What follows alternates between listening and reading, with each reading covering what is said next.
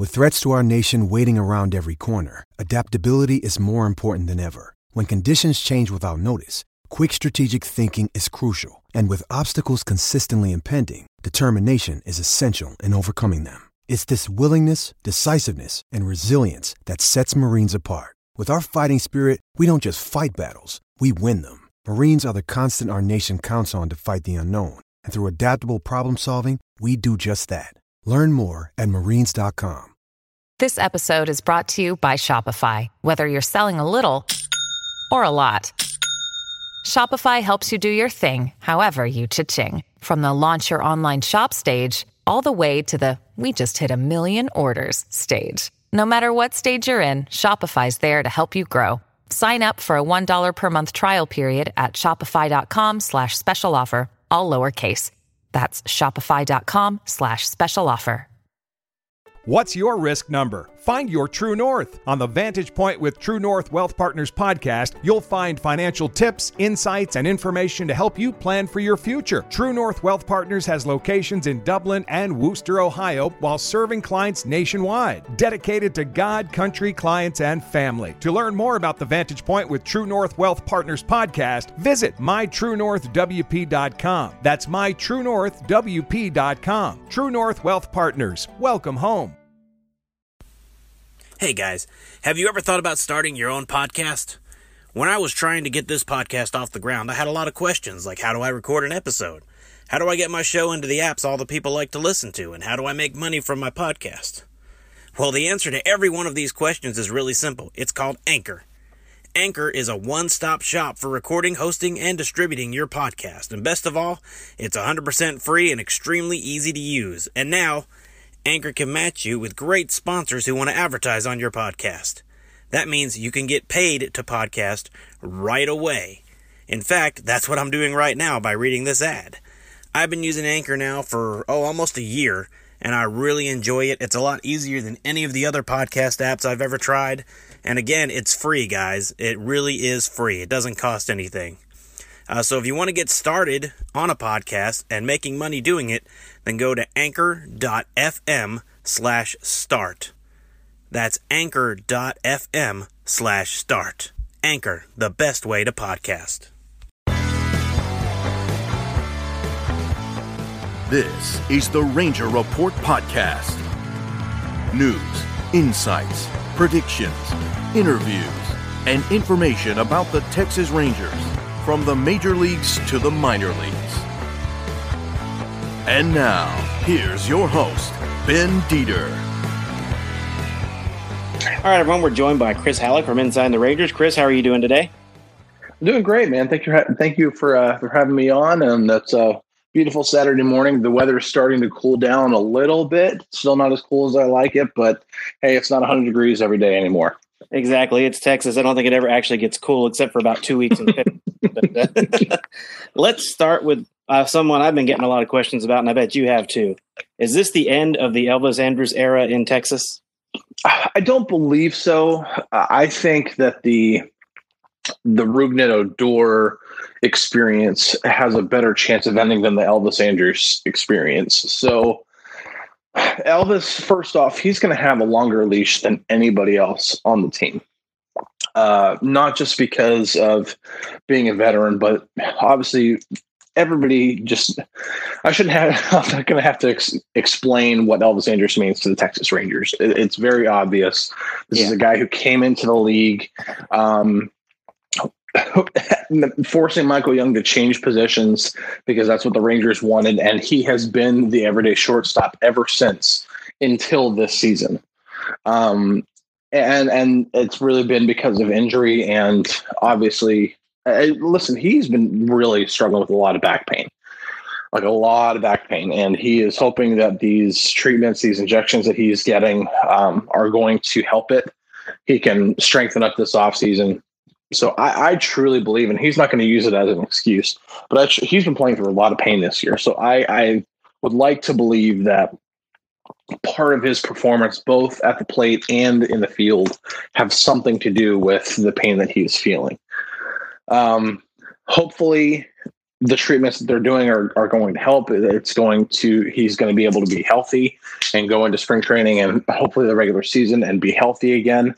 Is he the shortstop next season? I think that is much more in doubt than whether he's going to be in a Rangers uniform. I think unless John Daniels gets some sort of lucrative trade offer for Elvis Andrus, which I don't see a lot of clubs lining up to trade for an aging shortstop who seems to be on the decline. So I think he's going to be in a Rangers uniform. Rougned Odor, on the other hand, I'm not as confident that he will be. I'm not saying he's definitely going to be traded, but the fact that they were at least talking with other teams at the trade deadline makes me think that those conversations could continue. So, but Elvis, I think Elvis is a Ranger next year. If I were to place a bet on it, I would bet he's a Ranger next year. Yeah, I agree with you on that one. And I was thinking he may also not be the everyday shortstop, but I think he has a long leash. And it was just the fact that they said, that everyone would have to make the team out of spring training, including Elvis, that made everyone think. But I think in their minds, he is going to make the team very easily out of spring training. And, you look at, and like I said, I don't know if he's going to be the shortstop because I wrote about this, I think, like maybe over a month ago now. But I said that Isaiah Kiner-Falefa is going to be the next shortstop of the Texas Rangers. And that might be, that might have seemed like, hot take garbage at the time, or, a beat writer's just being overly opinionated. But now, here we are. It's John Daniels has pretty much said that Isaiah Kiner-Falefa is being looked at both third base and shortstop next year. His skill set fits both. He has a chance to win a Gold Glove at third base, and if let's just say hypothetically he does win the Gold Glove at third base, do you ask a Gold Glove third baseman to change positions? It's not the first time it would happen in the club's history for ask to ask a player who just won a Gold Glove to change positions. Happened with Michael Young. Same thing with Elvis Andrus. So, it's just. I don't know. I think Elvis could be the second baseman, maybe, but Elvis has never played any other position in his professional career. He's been a shortstop throughout the entire. So just saying, oh well, this guy can play another position. Well, it's not always that easy. So I'm curious, and I think I'm going to ask Chris Woodward about that one of the next times we're in one of his pregame or postgame Zoom calls. Like, how hard is it for somebody to change positions? So I think that's a good question to ask the manager. I think it is too. And we all know, that Rugi has had struggles for now several straight seasons. And we know that, it's been very difficult for him to, hit the ball at all, not strike out a lot. And we kind of mentioned him a minute ago, but how good would he have to play in spring training if he's still here to earn that everyday second base starters? Because it seems like they've given him an incredibly long leash this year. I think, and listen, I understand fans' frustration with the Rangers trotting out Rougned Odor as much as they have. And here lately, it's been more because of injury and necessity more than it has been, we want Odor to get a look. Now, early on in the season, before the trade deadline, it was because, listen, this is a guy they signed to a 6-year contract. So they have to take as many chances as they possibly can. If you bought, or if somebody bought a used car and it came with a lot of issues, most of the time somebody's not just going to trade it in or sell it and take the financial hit just to get it out of their hands, because a lot of us don't have that kind of money. You're gonna replace parts. You're gonna do a bunch of different things to try to get this car to run and try to get this car to be what you thought it was going to be when you purchased it. It's the same thing with the Rangers and Rougned Odor. When they invest that kind of money, when they invest a 6-year contract into a player, they're going to do everything they possibly can to get that player to live up to that contract. After 4 years, when you're starting to hear you're saying his everyday spot is not guaranteed on the club next year, when you put together the fact that they were talking with at least one other team about a money swap deal at the trade deadline, which is what Evan Grant of the Dallas Morning News reported, those are some signs that the Rangers are getting tired. So fans have been tired, but there are signs there that the Rangers are tired of it too. So what can he do in spring training? If he's still on the team, I think if we were to ask Chris Woodward that question, it's all about their approach to the plate. If Ruben Odor, every single time he goes up to the plate, does exactly what Chris Woodward wants him to do, then I think that he would probably win a spot. But he's now been under Chris Woodward's team for 2 years, and his status has declined over those 2 years. So yeah. I don't see it happening, and which is why I think that if the Rangers can find a way to pull off a money swap deal, they're going to do it. And I think that the one that Evan Grant reported, that the money swap with the Red Sox for Nathan Eovaldi, probably makes the most sense. The Rangers would have to bring back more money, but it fills a rotation need, which the Rangers might need next year, and it gets Ruben Odor off the books and allows guys like Nick Solak, Elvis Andrus possibly to change positions and shift over to second base, opens up a hole for Anderson Tejeda if they feel like he's ready to be in an everyday role next year. So it opens up a lot of possibilities, and that one intrigues me the most. All right, let's move on to, you just mentioned Tejeda, and then we've got Tavares, and you've got Wes Benjamin, you've got Nick Solak, all these guys that are up this year, because really there's no spring training and the Rangers want an extended look at them. I know they said the payroll is going to be smaller next year than it is this year, so they're not looking to go out and get a bunch of free agent veterans to come play on the team. How many of these single-A guys do you think have a legitimate shot of being everyday starters in 2021? I think Leody Taveras has the best chance. And if I were a betting man, I think he would have to do a lot to not be the everyday center fielder at the beginning of the season in 2021. He's gone through a little bit of a rough stretch over the last few games. He's gotten a few hits. He got like, I think 3 hits in the Houston series, but he had a rough Friday night in LA against the Angels. But you're going to expect that with a guy who is not known for his bat. He's known for his glove. But a lot of the signs are there that this guy could possibly hit at the major league level. And remember, this guy is insanely young. He's 21 years old. You know, he is very, very young. He barely got a taste of AA. So I think Leody Taveras actually has a really good shot at not just being on the team, but being the everyday center fielder, just because his defense and his speed on the bases is that good. And he's shown that in a very short sample size. Anderson Tejeda, they don't seem as committed to having a role on the team next year. And it's not because honestly, you look at his numbers and you're like, this guy hasn't played above, single A ball. Wow, that guy's really having a good, first experience in the major leagues, and he really is. I think with Chris Woodward, more than anything, with him, it's not his defense, it's not his base running or anything like that. It's his approach to the plate, because he is super aggressive, and it's finding a way to harness that aggressive nature at the plate and that aggressive approach, so that you're not just swinging at the first pitch every single time. Because if you do that at the major league level, you're not going to last, obviously, because then pitchers are never going to throw you a strike, and you're screwed. And he did something on Friday night that was really impressive.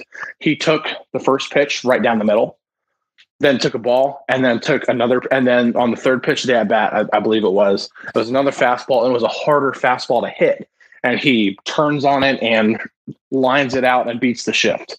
Like, hits it over the second baseman, who's shifted into the outfield, and places it right in between the second baseman and the outfield and the right fielder. I mean, just a one at bats like that is what's going to be a good thing for Anderson Tejeda. Wes Benjamin, it really depends on what they do with. I think anything that happens with the rotation or the pitching staff is going to begin and end with what they do with Corey Kluber. It doesn't sound like they're going to pick up his club option, which is $18 million, which, for a guy who's had 2 injury-riddled seasons, that's a lot to commit to a player. So it doesn't sound like they're going to pick up that club option. Are they able to re-sign him? Do they bring back a guy like Mike Minor? They are more likely to supplement the rotation using external sources like free agency and trades. That doesn't mean that's exactly what they're going to do, because they did say that the payroll is going to shrink. But listen, the payroll was around $147, $148 million last year. So how much it's going to shrink, that remains to be seen. If it's closer to what it was in 2019 when it was like $128 million, they still have some money to spend because they have some contracts coming off the books, including Shin-Soo Choo's $21 million. So they have the ability to do a lot of things with the rotation. When it comes to Wes Benjamin, I think they need to see a little bit more before they commit to him to any kind of a, hey, we're giving you the ball once every 5 days. Yeah. Okay. I heard talk about possibly bringing Jeff Mathis back for next year. I know he's bad. He's not been good at the plate, but he's great behind the plate, and he's got some great veteran leadership. You think that they bring him in sort of to mentor the younger catchers? I think it's not out of the realm of possibility. I mean, just the Rangers really value Jeff Mathis and what he brings to the table, and they are fully aware, and Jeff himself is fully aware of the offensive struggles. They all, I mean, Jeff talked about it. He said, I wish I wasn't batting 180. It's a struggle, and it's hard for fans. But listen, if they bring back Jeff Mathis, they're not bringing him back to be the everyday catcher. They're not bringing him back to catch, anything more than 60 games. They're bringing him back to be a mentor behind Jose Trevino, who from everything that we're seeing, everything that we're hearing, it sounds like that Jose Trevino is going to be the guy behind the plate next year, which he's done everything possible to earn that spot. He's hit really well. He communicates with the pitchers really well. He's taking on a leadership role with very little major league experience. That's a huge thing for a young player to come in and to take on a leadership role like that. Those are the type of players, he kind of reminds me of it like a Yadier Molina a little bit, like in terms of just a guy who's just able to come in and take command of the pitching staff, hits enough at the plate, to be a threat. But he's not gonna win a batting title. He's not gonna be a home run champion or anything like that. But he's gonna do enough damage at the plate to be a threat. So I kind of, that's kind of my comparison. I guess that's just my age. I'm not saying he's going to win as many Gold Gloves as Yadier Molina did, but it's not out of the realm of possibility because Trevino's a great catcher, for a young guy. So Jeff Mathis, if they bring him back, it's not going to be in a big role. So I don't see his lack of offensive production being the black hole in the lineup that it was in 2019. Mathis has had to play a little bit this year, but listen, they've had to, every single chance Chris Woodward has had to either have Trevino in there or have Sam Huff in there instead of having Mathis in there. That just kind of shows that while they love having Mathis there and they think he's a great teammate, we don't want him in there that often. We don't want him in there more than 2 days at a time, or hopefully no more than a day at a time. So if they bring him back, it's going to be in a smaller role. So I don't think his offensive production would be as big of a factor as fans perceive just because of what they saw in 2019. Yeah, I agree. Okay. Do you think Lance Lynn has a legitimate shot at the Cy Young Award? If it weren't for Shane Bieber, yes. Yeah, I agree with that. Lynn has been so good this year. It's been a real.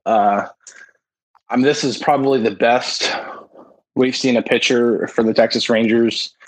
Now, granted, it's a very shortened season, but I mean, honestly, probably since Yu Darvish, and I think he finished as a runner-up. Yeah. In the Cy Young. In the Cy Young race. So, this is a guy who, if it weren't for Shane Bieber, I think he has a really, really good shot. And I think unless Shane Bieber just absolutely craps the bed in his last couple of starts of the season, I think Bieber's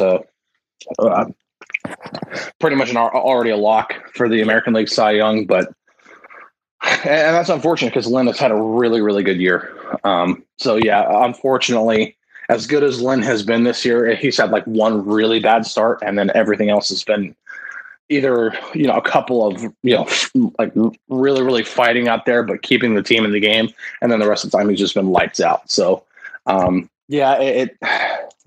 love to see Lynn win it, but unless Bieber just absolutely falls off a cliff at the end, I think it's Bieber's award to lose. Yeah, I mean, Lynn has 1/3 of the Rangers' wins. He has 6 of the 18 wins. Yeah, it's you do that in a regular season. I mean, that's impossible because you can't even start a third of the games that are played in the season. So yeah, it's crazy. Yeah, it's awesome. Well, I know the postseason and the World Series has been announced. Is it kind of an insult to the Rangers that the World Series is going to be at Globe Life Field? well, when we talked to Rob Matwick of the Texas Rangers, executive vice president of business operations, he said we want the Rangers to be there, obviously, but he said this is I don't want to. My words for him were it's a nice consolation prize. Yes, the Rangers aren't going to be there, and yes, the first playoff game in Globe Life Field history won't involve the Texas Rangers, and yes, the first World Series played in Globe Life Field won't involve the Texas Rangers. But listen, this is a great experience for potentially for fans to attend for the first game that Globe Life Field hosts fans be a postseason game potentially. I think that's a big deal. I think just the fact that you can have the postseason there, you can have the World Series there, that's a big opportunity for the club to show off their new crown jewel that they value so much and that they weren't able to show their normal paying customers this year. So yeah, they want the Rangers to be there, and obviously that's not going to happen this year. So it sucks for a lot of people. Yep. But I don't think they're looking at it as like this is like an insult or anything like that. They're looking at it as we're going to take as much advantage possible of a really bad situation, both in terms of what the impact of the pandemic had on the season, and then obviously the Rangers not playing well in the season that was played. So do you think they hit the 20 win mark? That's 2 in the next 9. Do you think they can pull that off? Yes. Yeah, I think they win at least 20 games. I don't know if they win 22, which that's a pretty lousy season. In the 60-game season, even if they were to win 22 games. But I think they win at least 2. Yeah, I think they would have to. I don't think they're going to have another stretch like they had where they went 3-17 in the second third of the season. They started off 10-10, and then they followed that up with a 3-17 record. I don't think they're going to have that kind of I don't even know what the record is. I mean, obviously, I think they've been better. Yeah, they've already been better than that. They've already had more wins in the final 20 games than they had in the middle third of the season. So yeah, no, I think they win 20. All right, well, we're recording this on a Saturday. Let's switch gears a little bit. I know you and I talked a little bit on Twitter. We're both hockey fans. The Stanley Cup finals start tonight. So I know Stars are underdogs, but they've been underdogs in several other series. How do you think the series goes, and are you excited about the beginning of the Stanley Cup tonight? Anytime the Stanley Cup is played, the only thing that's throwing me off is the fact that it's happening in mid-September. Yeah. That's the only thing that's throwing me off. But because right now I'm usually in baseball mode and football season just started, and I'm getting into hockey mode, but it's because of training camp, not because of the Stanley Cup. Tampa Bay is a good team. They're a really good team. I grew up a Penguins fan, so I've seen the Penguins play Tampa Bay recently in the playoffs. Their team looked a little different back then when the Penguins played them in the Eastern Conference Final before they won their first of a back-to-back against San Jose. But a lot of the same players are still there. They play a similar style. They're a fast team. They have a lot of skill. It's going to be a challenge for the Stars for sure. They've been underdogs in a lot of series. I think the one series that surprised me more than anything with the Stars has been the Colorado series. But the way that Dallas played against Colorado makes me think that Dallas could possibly beat Tampa Bay. I think it's going to be a long series. Unless I think, and I don't like to put it on the goalie at all. But if Anton Khudobin can't keep up what he's doing, then I think this is going to be a shorter series. I think that Tampa Bay wins in 5, maybe 6 games. And I think even 6 games would be good but if Khudobin keeps doing what he's doing, if he continues to be a brick wall and Dallas can play, really good hockey in their own zone. They had a couple games in the Vegas series where they just played so well in their own zone and in the neutral zone. They just clogged up the middle of the ice and did not allow they were forcing the other team to dump and chase every single time. And they were able to get back and retrieve the puck and get the puck out of their zone. They did a really great job of that. So if they can do that against Tampa Bay and Khudobin can continue to play really well in goal, then it's just going to be a question of how many goals can the Stars score? Can Jamie Benn continue to, play like he did at the end of the Vegas series? Can Tyler Seguin start putting the puck in the back of the net? Can Radulov continue to come up with big goals? Just a bunch, Gurianov, can he continue what he's, there's a lot of guys who can put the puck in the net, and they're going to have to do that against Tampa Bay. And obviously that's going to be a challenge. So I'm going to pull for the Stars. I'm going to say the Stars win in 7 games.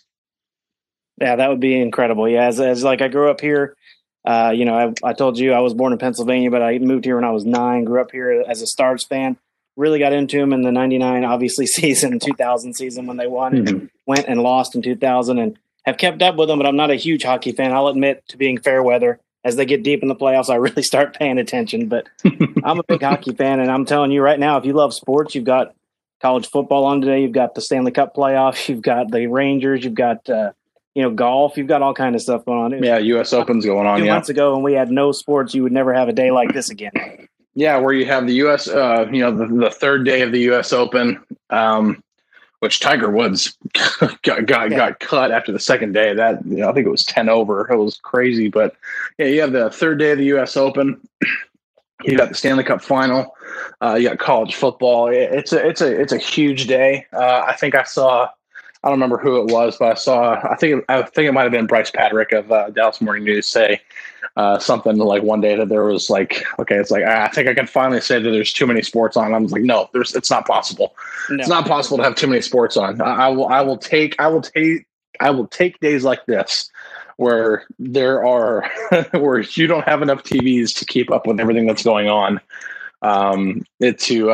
Than what we were dealing with during the pandemic when there was just absolutely nothing on. So I will gladly take days like this. Hey, they have apps for that. You can put it on a tablet or phone and several TVs and watch it all at once. Oh yeah, for sure. You got YouTube TV. You've got a bunch of different things. All right. Well, I'll let you go, Chris. I appreciate the time this morning. No problem. Thank you for having me on. I appreciate it. All right. Thanks again. That's Chris Halicke from Inside the Rangers. Have a good one, sir. You too. Thanks for listening to the Ranger Report podcast. Find us on Twitter, Facebook, and at therangerreport.com.